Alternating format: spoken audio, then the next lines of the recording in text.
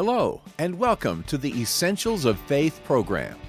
Have you ever noticed how some people complicate even the simplest Bible teachings as though God's hiding something from us? Maybe you've been frustrated in your search for meaning in life. I have great news. God knows just what you need, and you did not find this program by happenstance. We will unpack essential truths from Scripture that will change your life forever. What's more, you will discover a new and vibrant experience with God. I hope you're ready. And now, here's your host, author, speaker, L. David Harris.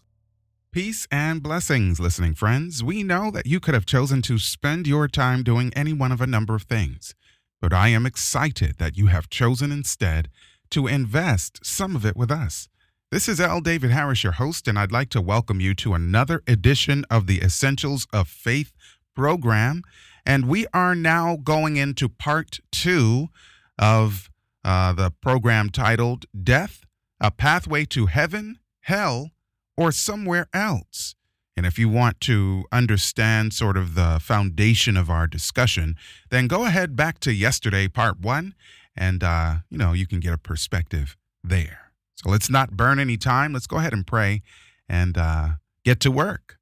Father in heaven, thank you for the blessing of your word and the privilege we have to study for ourselves. You said that we should study to show ourselves approved unto you, workmen that needeth not to be ashamed, rightly dividing the word of truth. I ask you to give us wisdom to rightly divide this word of truth. In Jesus' name I pray. Amen. So what I'd like to do is read through the book of John, chapter 20, verses 1 through 17, to give a baseline for our discussion today, okay? John chapter 20, verses 1 through 17. I'm reading from the King James Version of the Bible. And the Bible reads, "The first day of the week cometh Mary Magdalene early, when it was dark, unto the sepulchre, and seeth the stone taken away from the sepulchre. And she runneth and cometh to Simon Peter and to the other disciple whom Jesus loved." I wonder who that was. I think that was John, the same one writing here. "And saith unto them that they have taken away the Lord out of the sepulchre, and we know not where they have laid him. Peter therefore went forth, and that other disciple, and came to the sepulchre. And they ran both together, and the other disciple did outrun Peter, and came first to the sepulchre. And he stooping down and looking in saw the linen clothes lying, yet went he not in. Then cometh Simon Peter following him, and went into the sepulchre, and seeth the linen clothes lie, and the napkin that was about his head," meaning Christ, of course, "not lying with the linen clothes, but wrapped together in a place by itself. And then went in also that other disciple, which came first to the sepulchre, and he saw and believed. For as yet they knew not the scripture, that he must rise again from the dead. Then the disciples went away again unto their own home. But Mary stood without at the sepulchre weeping. And as she wept, she stooped down and looked into the sepulchre, and seeth 2 angels in white sitting, the one at the head and the other at the feet, where the body of Jesus had lain." That's past tense. "And they say unto her, Woman, why weepest thou? She saith unto them, Because they have taken away my Lord, and I know not where they have laid him. And when she had thus said, she turned herself back and saw Jesus standing, and knew not that it was Jesus. Jesus saith unto her, Woman, why weepest thou? Whom seekest thou?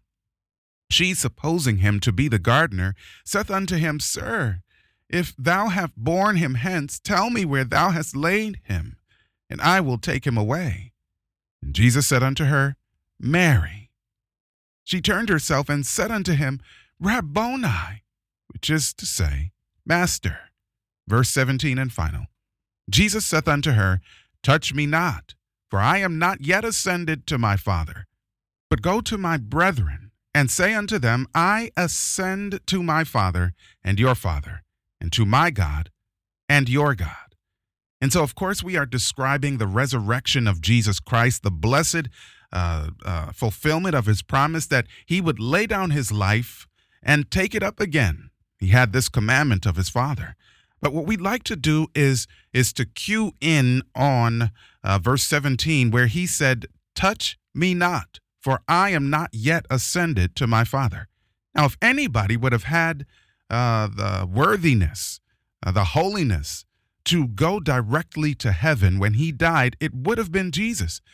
But yet he said, I believe his words, by the way, I have not ascended to my Father. So where did he go? Now, the Bible says in Mark chapter 15, verses 35 through 37, and some of them that stood by when they heard said, Behold, he calleth Elias.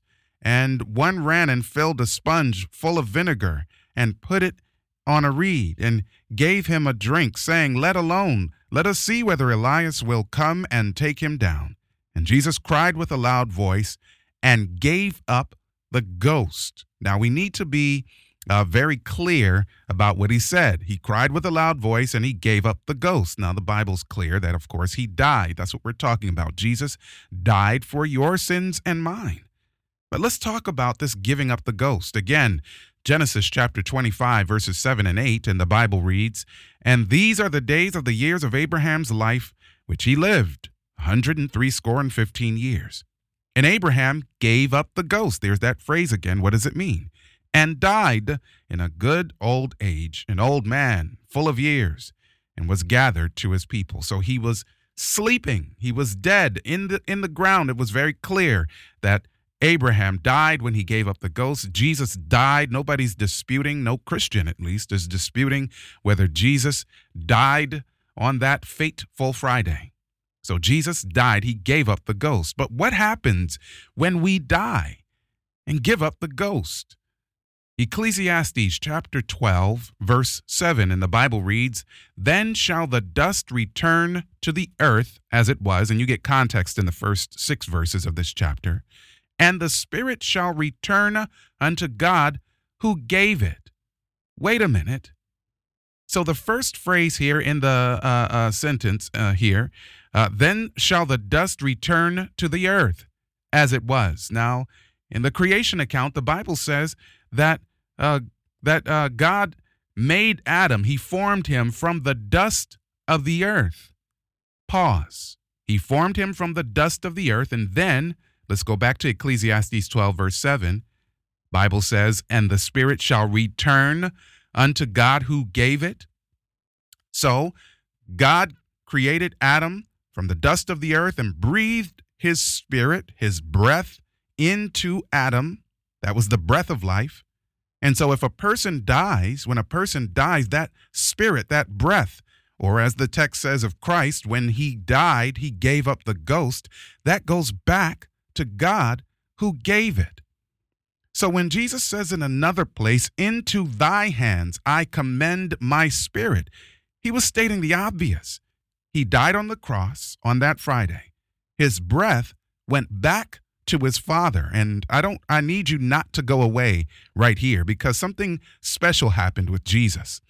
And we're going to read from Acts chapter 2, verses 29 through 32. Okay, so according to the creation account, the dust of the earth from which God formed Adam, plus the breath of life equals a living person.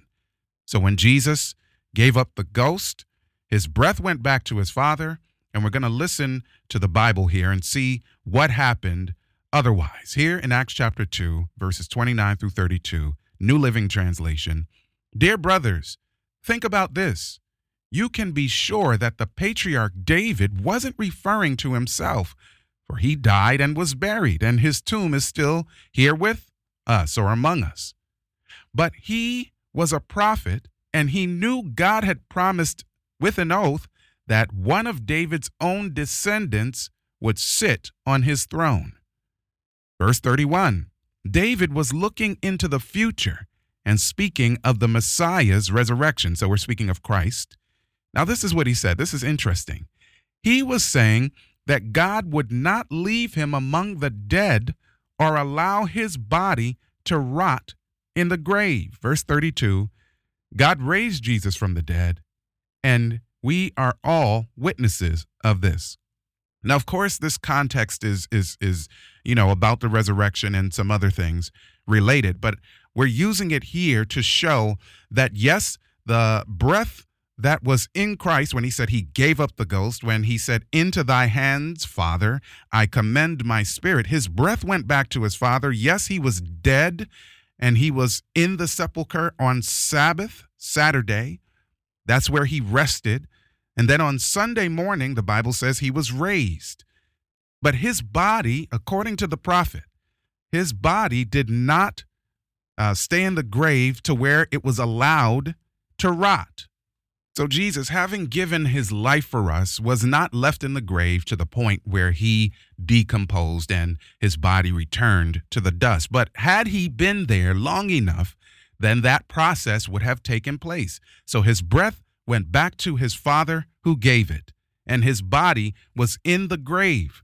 And had the body been there long enough, of course, it would have returned to the dust like anybody else's, But the Lord said very clearly that he was not allowed to see corruption or decay or return to the dust in that sense. Not long enough. Okay, so there's a lot of gospel in that, but we're not going to go into that. And so the blessing here is that, people often make this big discussion of, revering saints or seeing children who have passed away and we now miss them. And they say that they have flitted up into heaven as angels and they're now watching over us. Well, the Bible says something quite to the contrary. The Bible says that the people who die, they go to their graves. We all go to our graves, and we are resting and sleeping there until one of two resurrections. And of course, we're going to do a program or programs on resurrections, the one resurrection unto righteousness and the other resurrection of condemnation. You don't need to be a part of that one if you should die. But the point is, if anybody was worthy to go directly to heaven, it would have been Jesus. But he said to his loving Mary Magdalene, "Don't touch me, don't hinder me, don't slow me down, don't hold me up right now. I have not yet ascended to my Father. I'm going up there now. I'm going to go and, do whatever it was that Jesus was going to do. We won't get into that today. And I am going to return and commune with you for a period of time."